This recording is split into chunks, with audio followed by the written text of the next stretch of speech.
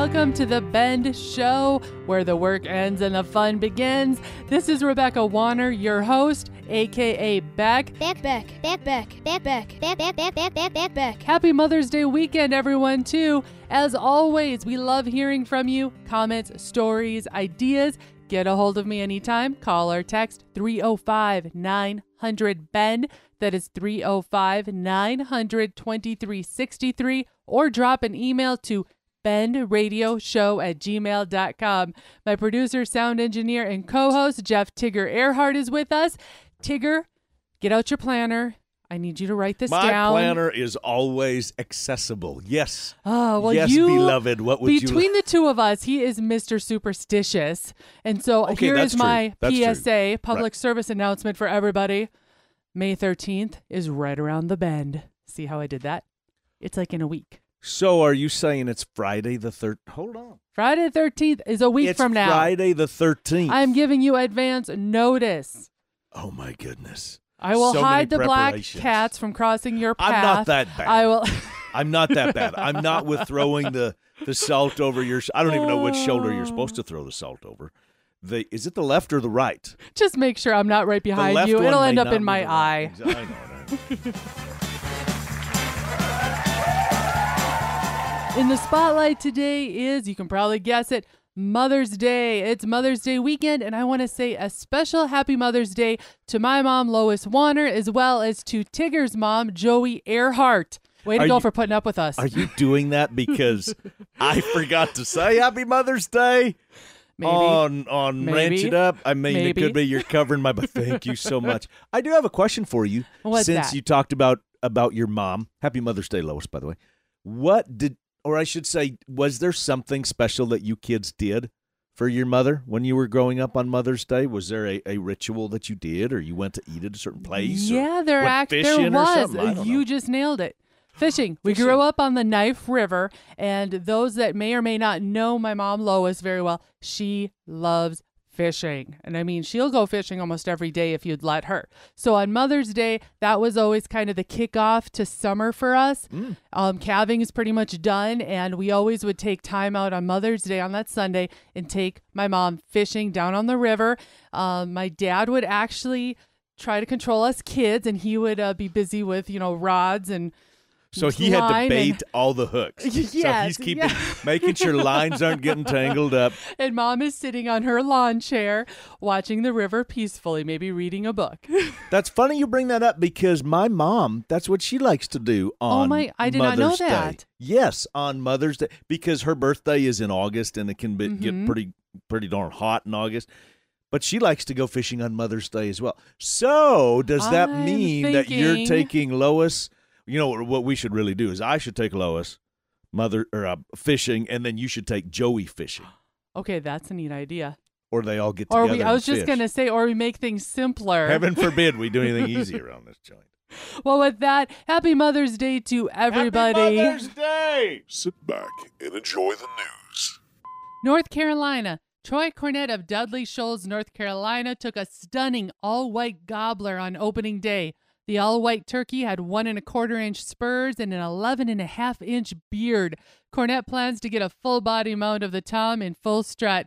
The National Director of Conservation Services for the National Wild Turkey Federation said that the bird appears to be a wild turkey with a recessive genetic condition called leucism, which results, by the way, in abnormal pigmentation caused of inhibited melanin. Leucistic birds can appear patchy, piebald, or all white, and that this bird in particular is considered not to be a true albino because of the pigmentation still in its eyes. The NWTF says scientists assume the leucistic birds are likely preyed upon by natural predators at a higher rate than typical birds because of their lack of camouflage, causing them to be rare.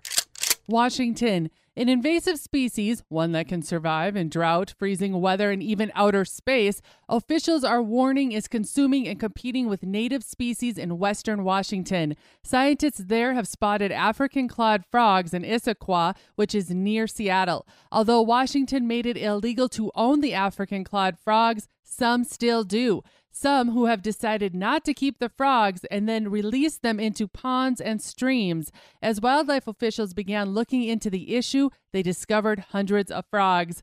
According to state wildlife officials in a statement, these are considered one of the worst invasive species on Earth. They'll eat a lot of native insects, which are good for forage food for our fishes and our amphibians, and they will eat tadpoles of native salamanders, and they'll eat fish.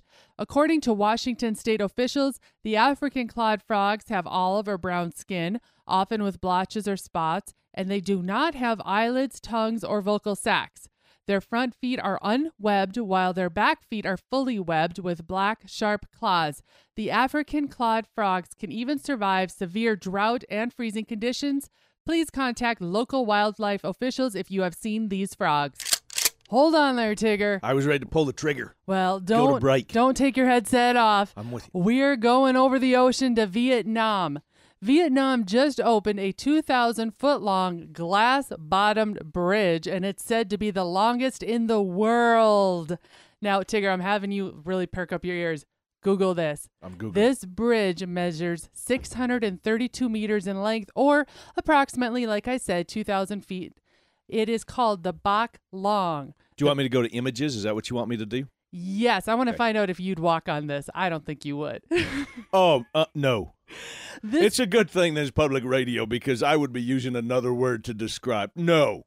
Well, everyone, this pedestrian This is a glass-bottom bridge. Yes. I'm out. Constructed of 3 layers of 40 millimeter, or about an inch and a half thick of tempered glass. Whose job is it?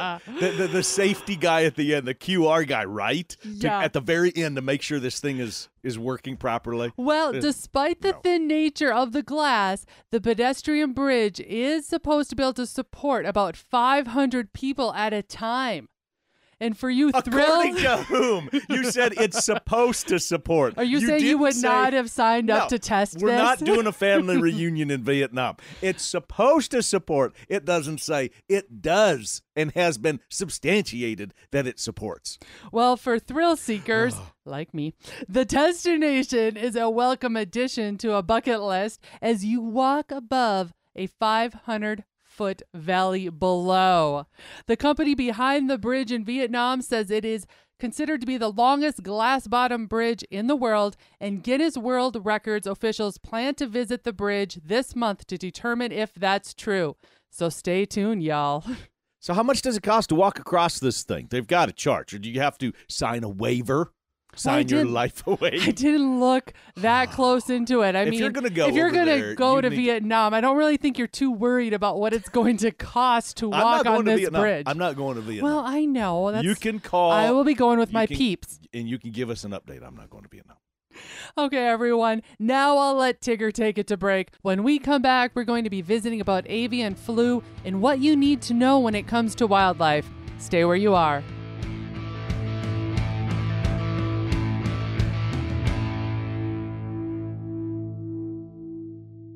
Public service announcement. Think safety first. Due to the extreme drought encompassing much of the United States, wildfire season is here. Before lighting that campfire or grill, check daily the local regulations for potential fire bans or fire restrictions. This is Beck. First, I appreciate all of you for listening and making The Bend part of your week. Many of you have asked, how do I catch past episodes? The answer is super easy. Head to thebendshow.com and click on the Shows tab. There you can listen to every episode all the way back to episode 1. Podcasters, head to your favorite podcasting app and search The Bend. You'll find us. Be sure to follow and subscribe and never miss another episode again. Little Rack Taxidermy. Be it a youth's first hunt or a trophy of a lifetime, let it be something you always remember. Reach out to Little Rack Taxidermy on Facebook and have Heather bring back that natural look. That's Little Rack Taxidermy. Buckstorm Hunts offering Black Hills guided rifle and archery hunts on over 1 million acres for deer and turkey, and for South Dakota residents, elk and bighorn sheep too. Hunts are limited. Book a hunt today. Head to buckstormhunts.com.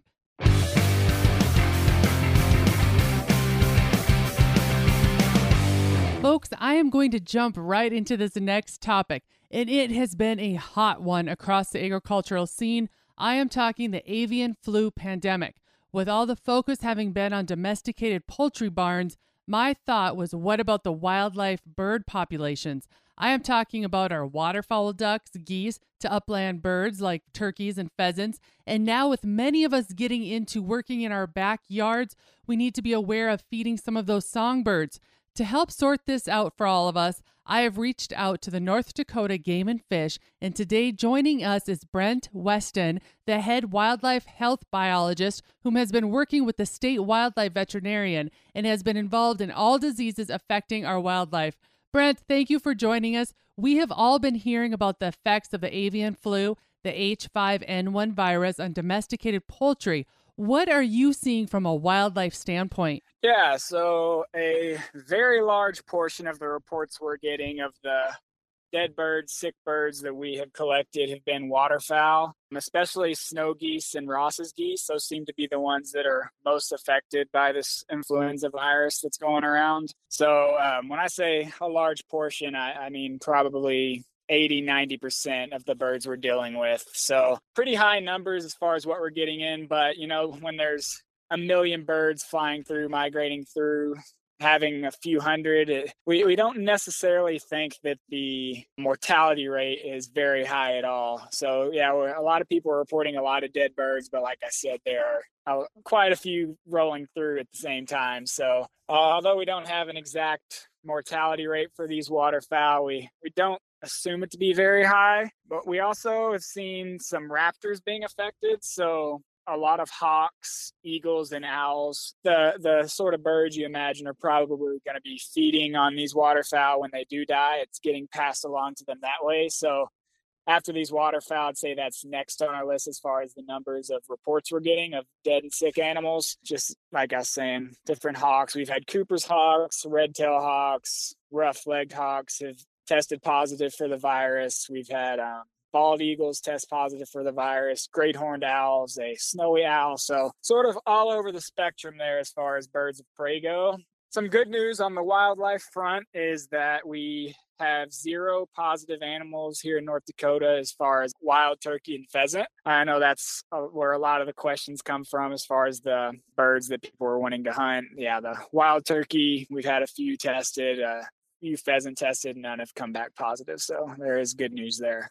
That is great, because I was actually going to ask you, with it being spring turkey season, and it's not just here in North Dakota going on, it's going on across the country, that, archery season, spring turkey season, that's all happening. And I know a lot of people have been wondering if it's affecting their numbers. So thank you for touching on that. Do you know, with spring coming about, a lot of us were getting excited to start putting out our feeders for our birds, our songbirds. And it's kind of become a hot topic, I've noticed, across the country. I know there were some issues out in Minnesota. They were putting out notices, don't put out your feeders. And then now over the last several days, I saw that Illinois Department of Natural Resources, along with Michigan's DNR, a couple of other ones, I think Ohio maybe, they've been starting to put out notices watching out for songbirds, your water baths, things like that. What is your guys' stance? How are you guys seeing it? Or do you have any precautions or, something you want the public to know about? We've actually, we've been a little bit more neutral as far as the bird feeders go regarding avian influenza. Certainly these feeders can spread different diseases. You should definitely be cleaning them regularly if you do have them. Just for example, salmonella is something you'd be concerned about with the bird feeders spreading to different songbirds. But as far as avian influenza goes, we haven't seen a whole lot of evidence that these feeders are going to be perpetuating the spread of this disease. Talked a little bit about wildlife earlier. Same thing with songbirds. We haven't had any positive influenza tests come back for songbirds. We had quite a few different smaller songbirds die in the last month or so, but it looked like that was probably related to the blizzard that came through rather than avian influenza. So those deaths sort of got people worried, but songbirds seem to be a little bit more resistant to the influenza virus. Like I said, we haven't had any test positive, and I don't think it's affecting them as much. So from an influenza standpoint, I don't think the feeders are going to do too much about that, but there are other diseases that might spread a little easier with the presence of bird feeders. So, ultimately it is up to the homeowner, but if their biggest worry is the flu, then, I don't think they need to worry about taking the feeders down too much. That's great to hear. I know a lot of us do enjoy. It's kind of part of that spring, and depending on where you are in the country, some of us, as northerners, are experiencing spring much later than usual. And just the fact we're starting to hear and see the songbirds makes us feel good again, Oh yeah, absolutely. Absolutely. Because there are so many parts of the country, though, that are dealing with drought, especially in the Midwest. Do you have any tips for those of us now that are excited for spring, that want to maybe start, whether it's, the songbirds in our yards, we want to maybe put a little extra feed out or something like that, or even the roosters. I know my backyard, I've been enjoying it. I've been waking up to the sound of roosters lately. Them pheasants get us excited, and they sure are fun to watch them as they're herding the hens around.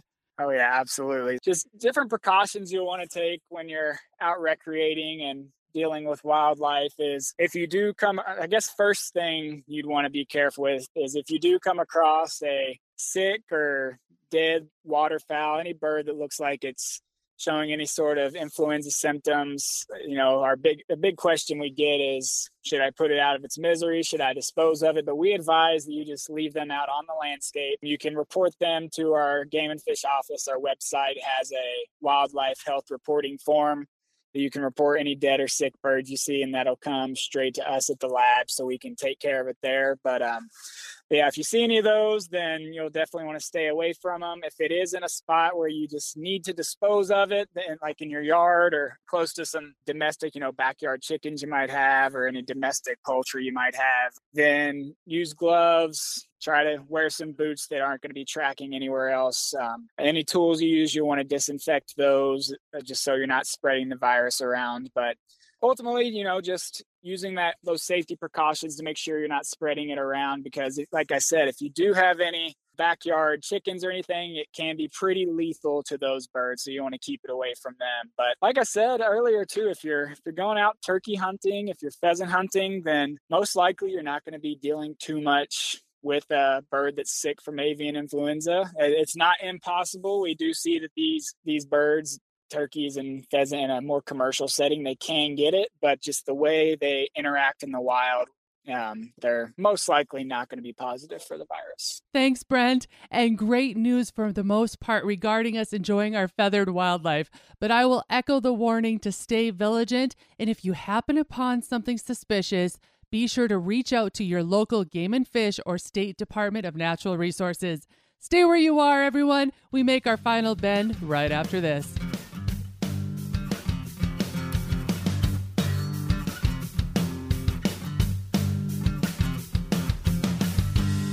The Miles City Bucking Horse Sale presents horse racing for 2 great weekends. Make a trip of it with our Superfecta package with great deals on hotel accommodations, dining, and drink specials from these Miles City businesses. Go to buckinghorsesale.com to get your Superfecta package today. Waterfowl, turkey, deer. ToxicCalls.com offers all of the various styles of calls needed to take your hunt to the next level when you create, quite simply, the most real sound yet. American made to boot. Order today, ToxicCalls.com.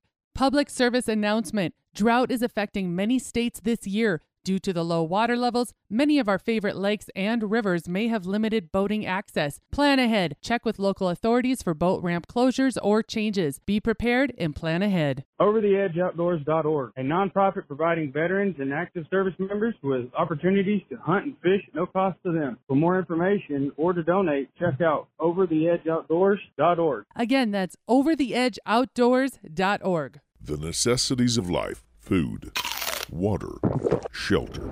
And your favorite radio hosts. This is Jeff Tigger Earhart. Tigger. And Rebecca Warner, a.k.a. Beck. Beck. Join us every week right here for the Ranch It Up Radio Show. And the Bend Radio Show. We talk cattle, market, sale barn reports, news, cooking, lifestyle, outdoors, recreation. and everything in between. And there's a lot in between. Ranch It Up. And the Bend.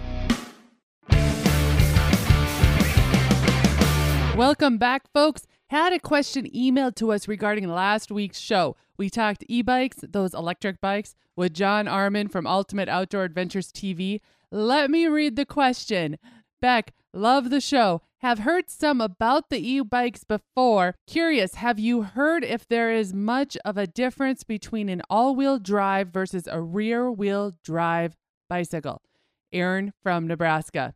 Well, I forwarded this question on to John. Thank you, by the way, Aaron. Great question. Here, let me play the message John left us. Yeah, that's one of the things when I tested this out is that most of the bikes are made with just the rear wheel working, whether it's a mid-drive, meaning that they're run from the middle of the bike on a chain to the back tire.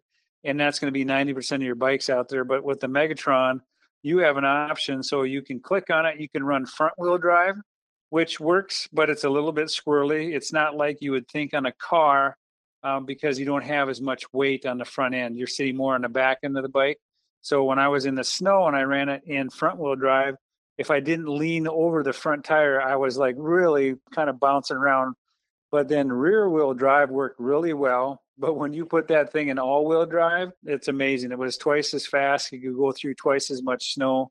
And I would tell you that if we had 12 inches of powder, that thing would rip right through it. So, there is a big difference, but you're going to pay a little bit more because it's two-wheel drive versus a single drive. But all in all, depending on what you're going to go for and what you're looking for, that's what you would kind of take into consideration when you're looking at buying one of these bikes. Thanks, John, for the insight. And to Aaron, again, great question. Thanks for reaching out. As always, folks, keep sending us in those questions. Thoughts. We love connecting with y'all, and be sure to check out and follow John Armin and Team UOA. Before we sign off for this particular episode, I got a question. Did you talk with John about the price? Did you guys mention that last week? Good catch there. I'm sorry, I listened to the show. We did not mention the price, but the price point on e-bikes across the board, depending on wattage and what, it'll run you anywhere from $1,500 up into $8,000, depending on the model, make, all of that. Bullseye! As we've mentioned before, May is Beef Month. All month long, I am sharing easy solutions for supper and dinner that'll satisfy the whole crew. So here's another right from the ranch. Beef 'em ups. That's right, you heard me correctly. Beef 'em ups. What a fun name, right? Well, I got this one from my mom's personal cookbook, a ranch favorite. And I want you to note, these are great for taking out to the field, too. Do you have your pen and paper ready? Ingredients: 1 package egg roll wrappers, 1 pound ground beef, 1 envelope of taco seasoning, 1 large egg white, 1 tablespoon of garlic powder or minced garlic, and your favorite taco sauce for dipping later. Then we'll also need some oil for deep frying. In a large skillet, brown the beef over medium heat until it's no longer pink, chopping it finely and season it with that 1 tablespoon of garlic, and then salt and pepper it to your taste. Drain off the excess liquid and stir in the taco seasoning. Next, we heat the oil to 350 degrees, and while that is happening, take your egg and separate the egg white from the yolk, tossing the yolk. I recommend having a basting brush handy. Now, we're ready to assemble the beef 'em ups. Using 1 egg roll wrapper, place a hefty tablespoon of that beef mixture in one corner and fold the egg roll up like the package indicates. Taking the basting brush, brush on that egg white on all corners and seams to seal it. Place aside and continue to fill the remaining egg roll wrappers. Once we are finished filling up all of the egg roll wrappers with that beef mixture and the oil itself has been heated to 350 degrees, we are ready to fry.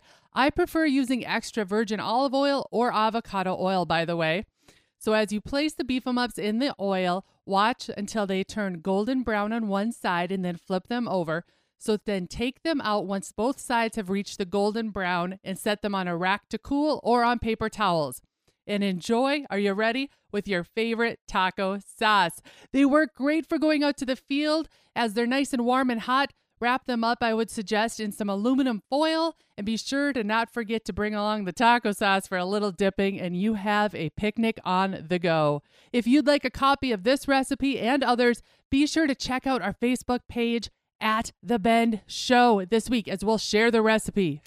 Folks, if you have a field update, a topic we should investigate, a recipe you'd like to share, or have a tale of your own, send it this way. Call or text 305-900-BEND. That is 305-900-2363, or email bendradioshow@gmail.com. Social media, we are everywhere, Facebook and Instagram. Follow us at, that's A with the circle, The Bend Show.